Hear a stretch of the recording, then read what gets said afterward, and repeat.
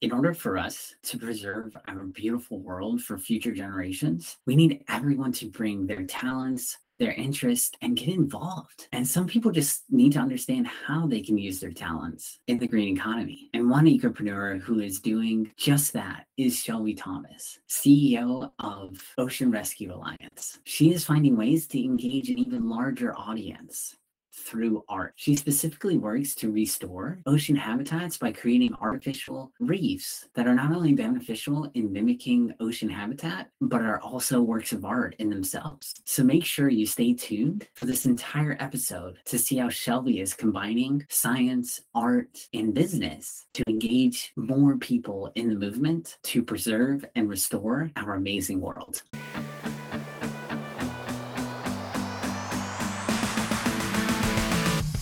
You are here for another dose of climate positivity on the Green Business Impact Podcast. Here we highlight the amazing work of green businesses from around the world that are fighting against climate change.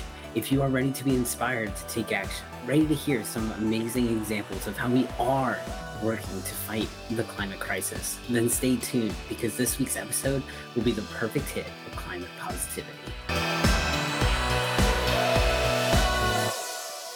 All right, Shelby, do you mind telling me about Ocean Rescue Alliance and what you guys? Yeah, absolutely. So we're a marine conservation and restoration nonprofit organization, primarily specializing in designing artificial infrastructure for different biological purposes. So we've really focused on a variety of artificial reefs that are both biofunctional to help the marine environment, create fish habitat, and aid in restoration. But we also uniquely use art as a tool to connect the public to the ocean. So we have various initiatives. We're expanding, started here in Florida, and we're looking to expand throughout the world to really connect and engage communities through art, but more impactfully create restoration sites that can help protect coastlines, restore marine environments, and create fish habitat. That's really awesome. And when you talk about this infrastructure, can you give us some examples? Yeah, so, we have so much advancement in technology and different designs now that we can be very strategic with how we design habitat for marine environments. And so what we do is design artificial structure or even seawall enhancements and different adaptive solutions using artificial structure to marine restoration and really solve different functional issues that we're needing to do either restoration or mitigation with for marine environments. And so some good examples are with our artificial reefs, we design them to more closely mimic what a natural reef looks like. Compared to really the last 50 plus years, our artificial reef programs have really been trashable. Construction pilings, boulders, culverts, and ships. And all of those ships may be fun to dive and attract very large fish. It's very different functionally from a natural reef ecosystem. So what we really try to target is designing reefs to actually really mimic that complexity of habitat to support fisheries, to support scaling restoration. And so that's really what we're doing with infrastructure, as well as the side of coastal resilience. So we're looking to try to create more sustainable solutions that can help reduce wave energy and act as a breakwater like a natural reef would, to help really protect against coastal erosion, but in lieu of doing beach renourishment and things like that might be a little more destructive. Yeah, definitely. So with you making these artificial structures more adequate to what an actual reef would look like, how are you in these structures? Because the ship is, it's an old ship, we'll sink it over in this part of the ocean and that's where it'll go. But how are you developing this structure? Yeah, that's a great question. Right now we work with several different reef builders, which we out and to use some of our different designs. And that's actually created by a variety of different molds and then a lot of handwork. So to get these really finite habitats, it's a little bit more labor intensive, but we use a pH neutral cement. So it's actually environmentally friendly mix that incorporates natural minerals like basalt fibers and calcium carbonate, which is what coral skeletons are. So we really make them through a variety of different molds that will then cast and then do some handwork for further details. So we're looking at, even in the future, looking at new technologies and innovations to make reefs more strategically, potentially doing 3D printing. We have not tried that yet, but that is in the cards for testing out in the future, especially as we've been advancing drastically with 3D printing materials, even for houses and construction. So we're interested in looking at that as well in the future. That's really awesome. And right now, when you them out, do they have like machines that are putting these together, or is it like an individual person? Like, how is that looking? It's a bit of both. Essentially, creating the mold is done by a machine, and just like a CNC machine, we can make different molds, whether that's the artistic side, that's really what we use that for. And then a team would come in and actually do the hand casting on the mold. So it just really depends on which type of structure we're doing. But in general, it takes both. It takes both machine as well as bringing on a team of a few people to build out a full reef module. And that on average is about, 5 feet by 5 feet is one what we call reef module. And we try to do, whenever we do reef deployments for an artificial reef, we try to at least do 20 plus structures at the minimum. Gotcha. A good size ecosystem.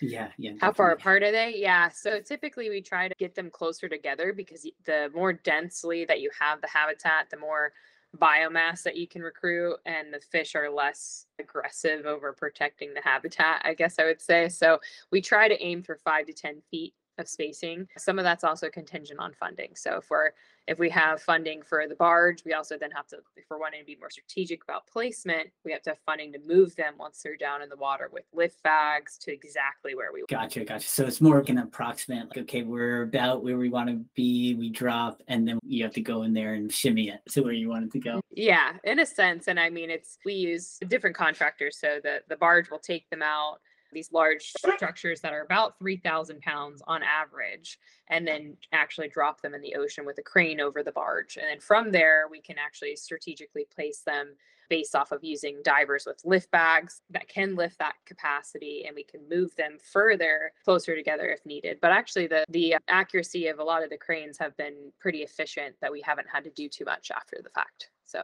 that's nice. Oh, that's good. That's good.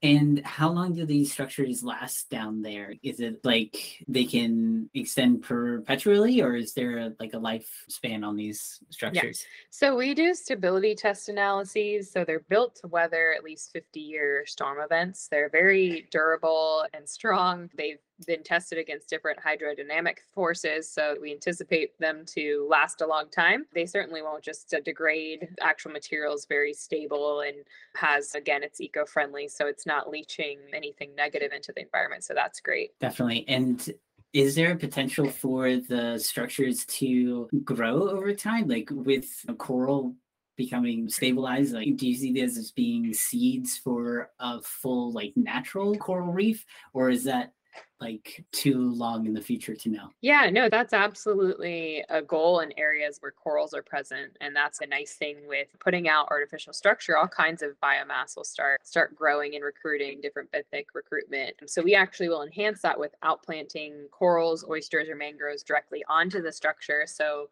what we call an applied restoration approach, where we'll put out these structures strategically and then do natural restoration on it to actually enhance that and create a nursery.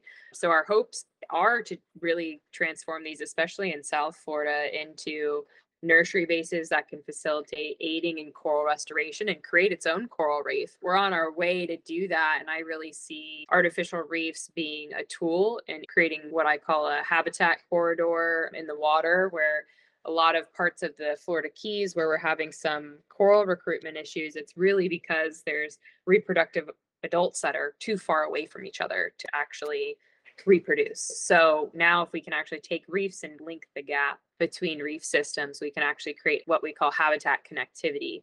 And so that's really where I think reef artificial structure can play a tool in creating reefs in areas that might be in better growing conditions, might be out of the path of disease, and might aid in further expanding reefs and really creating this infrastructure. So I'm pretty excited. It's been a long haul in terms of getting the permits and policies and everything in place to be able to do endangered species restoration. We're not really quite there with that yet, but we've had several permits to really explore this. And I think it will be something of the future that will be very important for restoration. Definitely. No, that's really awesome. And how do you incorporate art into your structures? Yeah, I really fell in love with art as a way to connect the public back to the ocean. I think it's been used for centuries for connecting community and culture and being very big signatories of different cultural change and shifts and like hard times. And throughout humanity, it's a way of people express themselves without words. So I think it can be very symbolic, where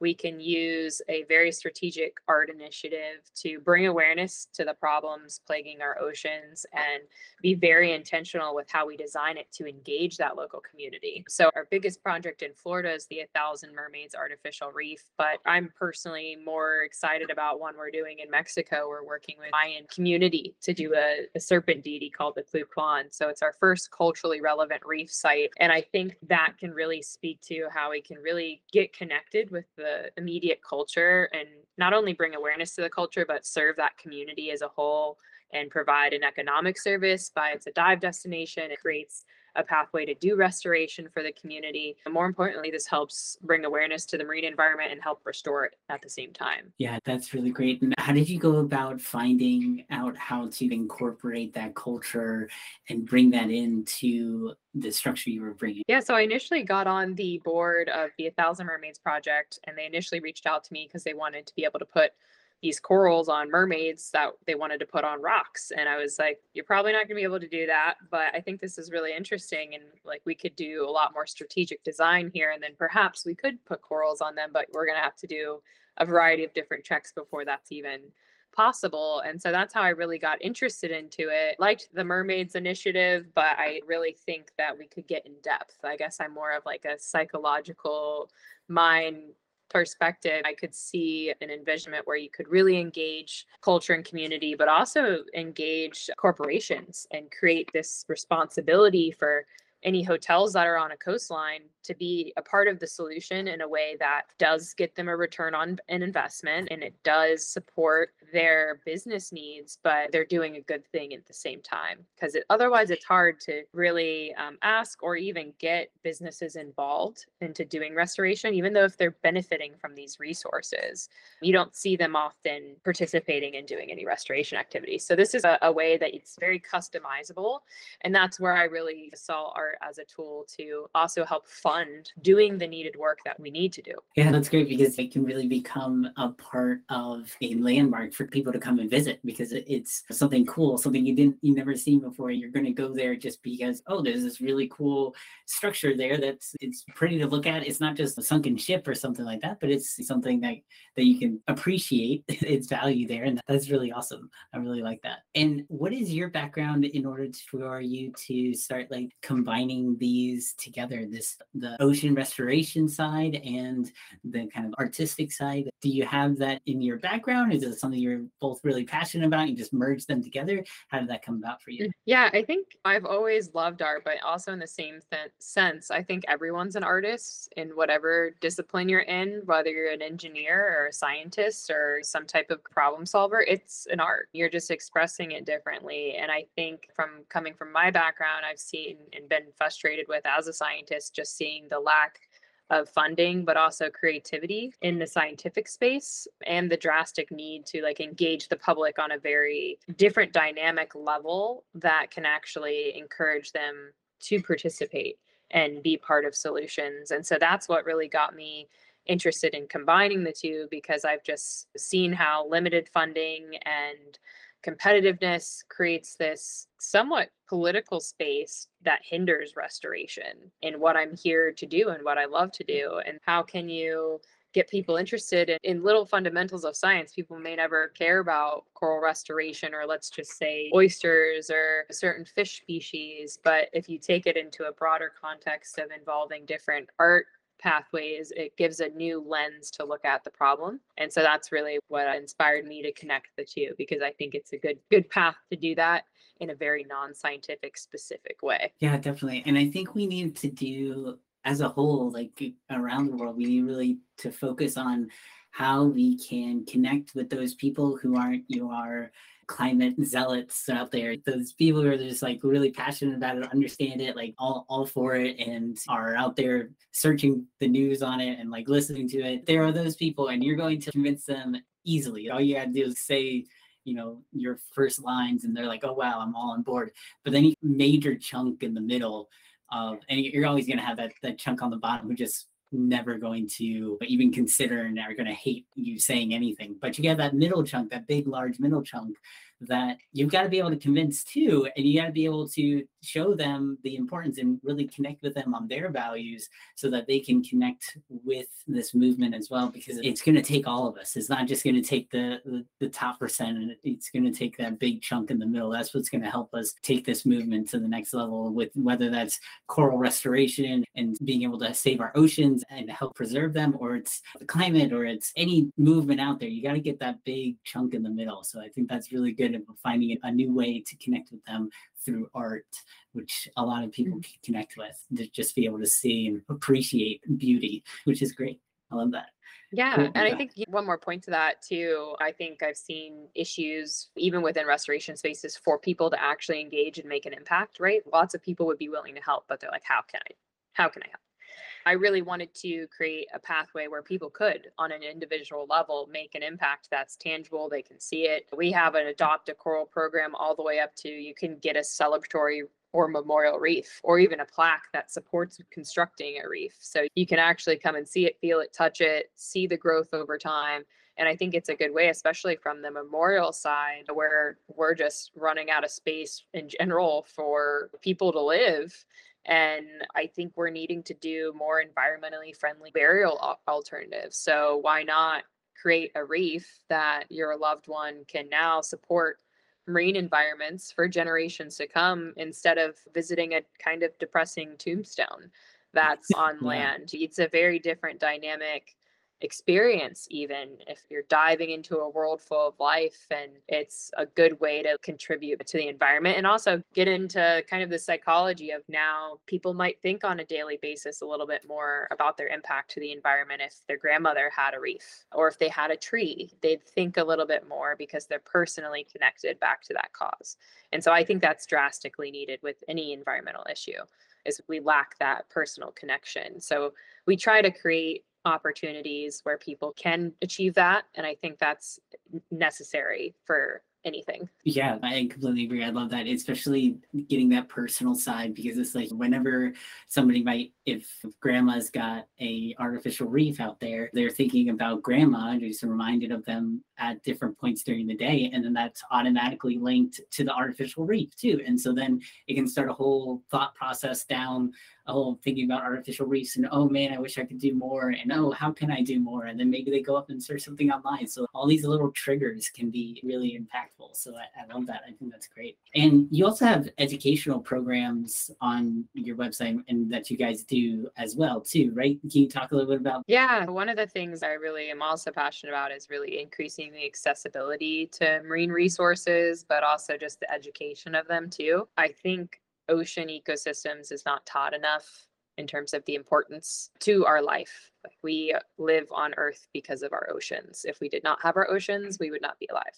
Period. They influence all of our weather patterns, and a lot of people don't know those fundamentals. And so ocean health is critical to us living. And that, a very wide lens, there's of course like different micro problems. And so we really want to try to engage, especially the younger generations, into becoming part of the solution, but also create different programs. So we have a citizen science program where people can come and dive with us, do monitoring, beach cleanups, things like that.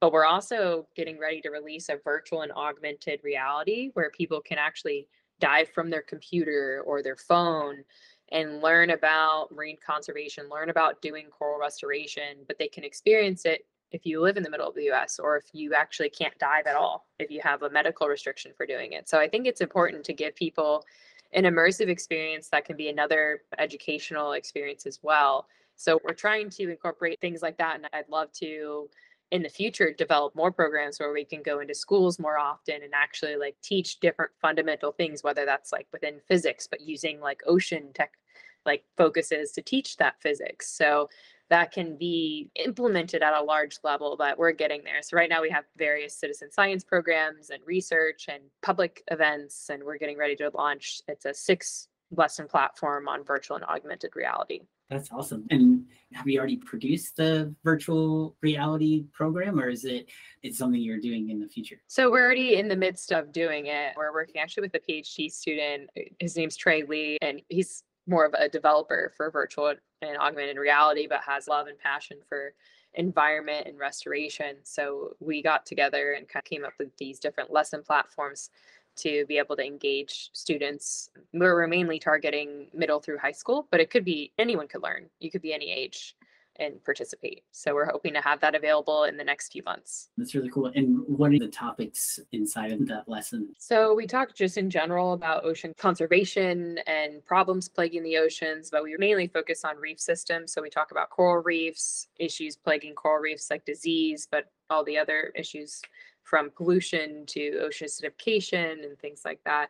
And then another module is talking about restoration, the different applications of that, and then how we do restoration with corals, and then taking it another level to further expanding the different use cases of the needs of coral reefs and using artificial reefs as well. So it's a 6 to 7 stage lessons that will walk you through different experiences, through experiential learning. Some of it's more gamified versus informational. So you can have different experiences depending on what you'd like to participate in, whether you'd want to do something that's more of a game. So we have one where you can outplant corals using different techniques, even constructing your own reef and learning, oh, if I don't create this diverse habitat, this small fish is going to be eaten by the shark because he has nowhere to hide, or by the grouper. So the direct decisions that you make designing the habitat will impact if you have a good fish community. So it's teaching the ecological niches through that kind of lens. Yeah, that's really cool because having that ability to get people engaged in that way is really awesome. I love that. And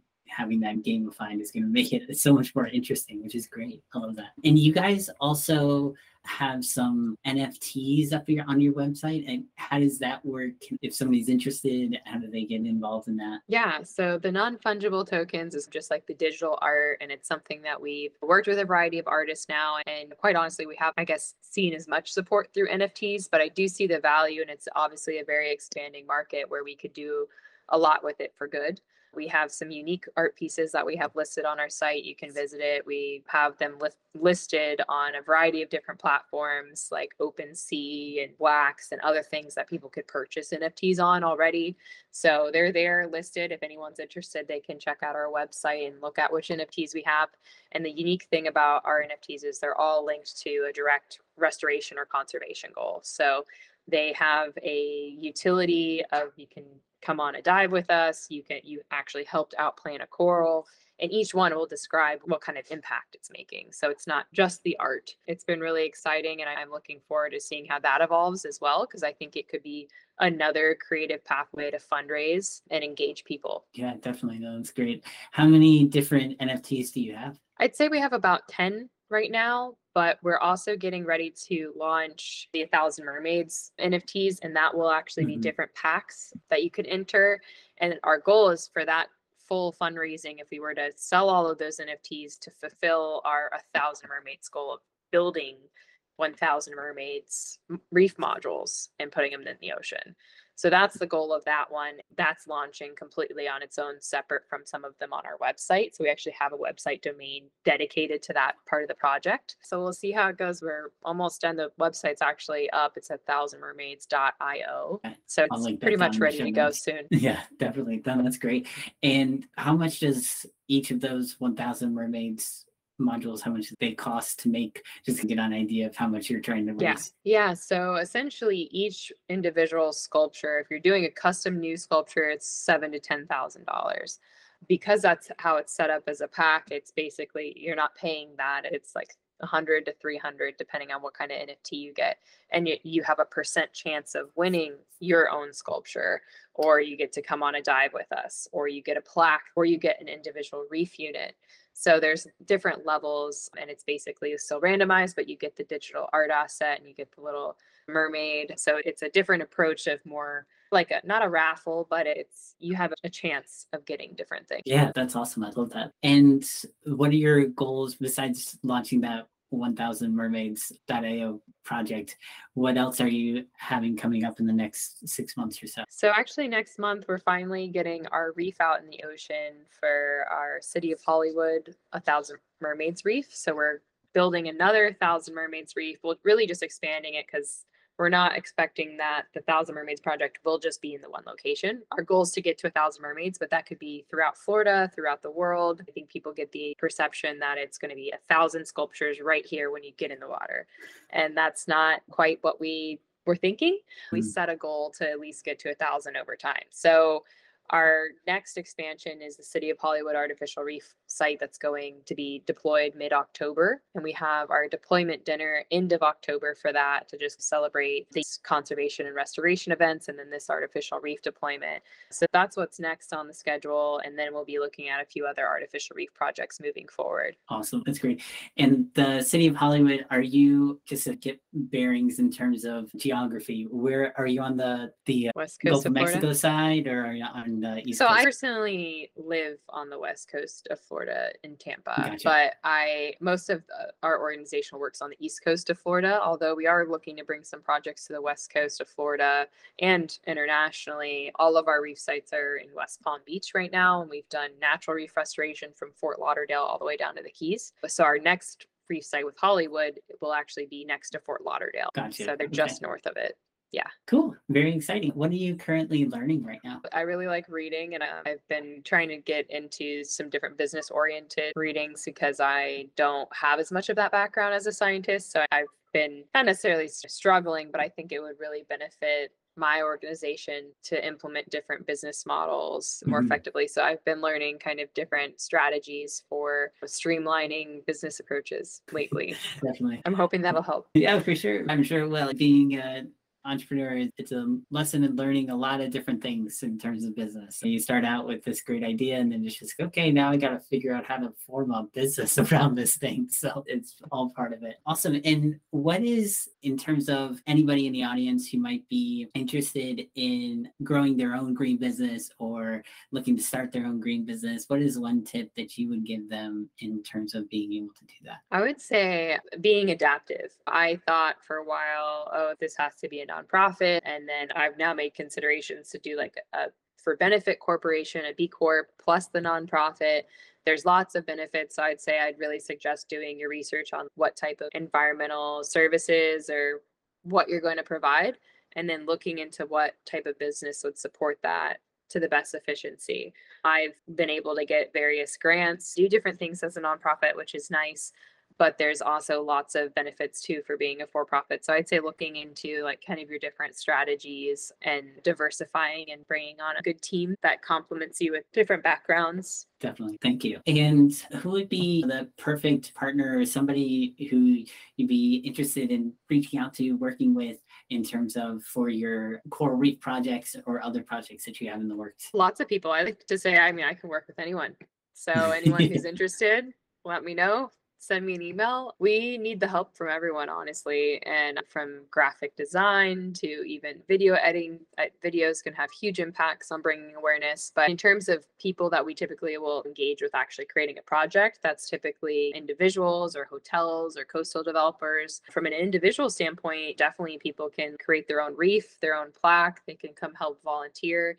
There's lots of ways to engage. That's at least the really good thing is we have a variety of things people can do depending on their abilities and time and what they want to invest. Yeah. Definitely. That's awesome. And how can somebody reach out to you if they're interested? What is the best way to get in touch with you? Yeah, they can definitely send me an email. My email is shelby@oceanrescuealliance.org, and they can visit our website. We also have social media, so we're all pretty responsive on all platforms, but email would probably be the preferred. So anyone's welcome to email me and check out our website. It's oceanrescuealliance.org. And then our other website for the Mermaids Project is 1000mermaids.com. Perfect. Thank you so much, Shelby, for coming on the show. It's been really awesome having you on, talking all about Ocean Rescue Alliance and what you guys are doing to really help conserve our oceans and really help build habitats for marine life, which is really awesome and desperately needed. So thank you so much for your time. Yeah, thank you, Billy. It's nice to chat with you. I appreciate it. And if you enjoyed this interview with Shelby Thomas and Ocean Rescue Alliance and how they are bringing art back into artificial reefs, then I invite you to check out this interview with Mariska Nell. She creates beautiful pieces of art completely out of waste, raising awareness for just how much waste we produce, and that waste is just a resource that has been misplaced. So make sure you check out this entire interview with Mariska and open up your mind to the idea that waste can have a new life after it's thrown away. Thank you for listening to another episode of the Green Business Impact Podcast. We hope you enjoyed hearing your weekly dose of climate positivity. In a world that constantly inundates you with the negative things happening, it can be great to take a break and hear some great things happening in the world. Make sure to hit subscribe on Apple Podcasts or your favorite podcast app to stay up to date with the latest and best interviews of the top minds in the green industries. And if you are interested in launching your own podcast to make an even larger impact on the world, then look no farther than the podcasting platform that I use here to launch every single episode of Green Business Impact, Podbean. I searched through all the different podcasting platforms out there, and the best choice by far was Podbean. They give you truly the best value and all the resources you need to spread your message to the world by easily connecting you to all the different podcasting networks like Apple Podcasts, Google Podcasts, all of them. And they give you so many resources and opportunities to monetize it as well. So if you are on the fence about which podcasting platform to go with, make sure you check out the link in the description below to register your podcast with Podbean. Thanks again, and we can't wait to see you back here next time for another hit of Climate Positivity.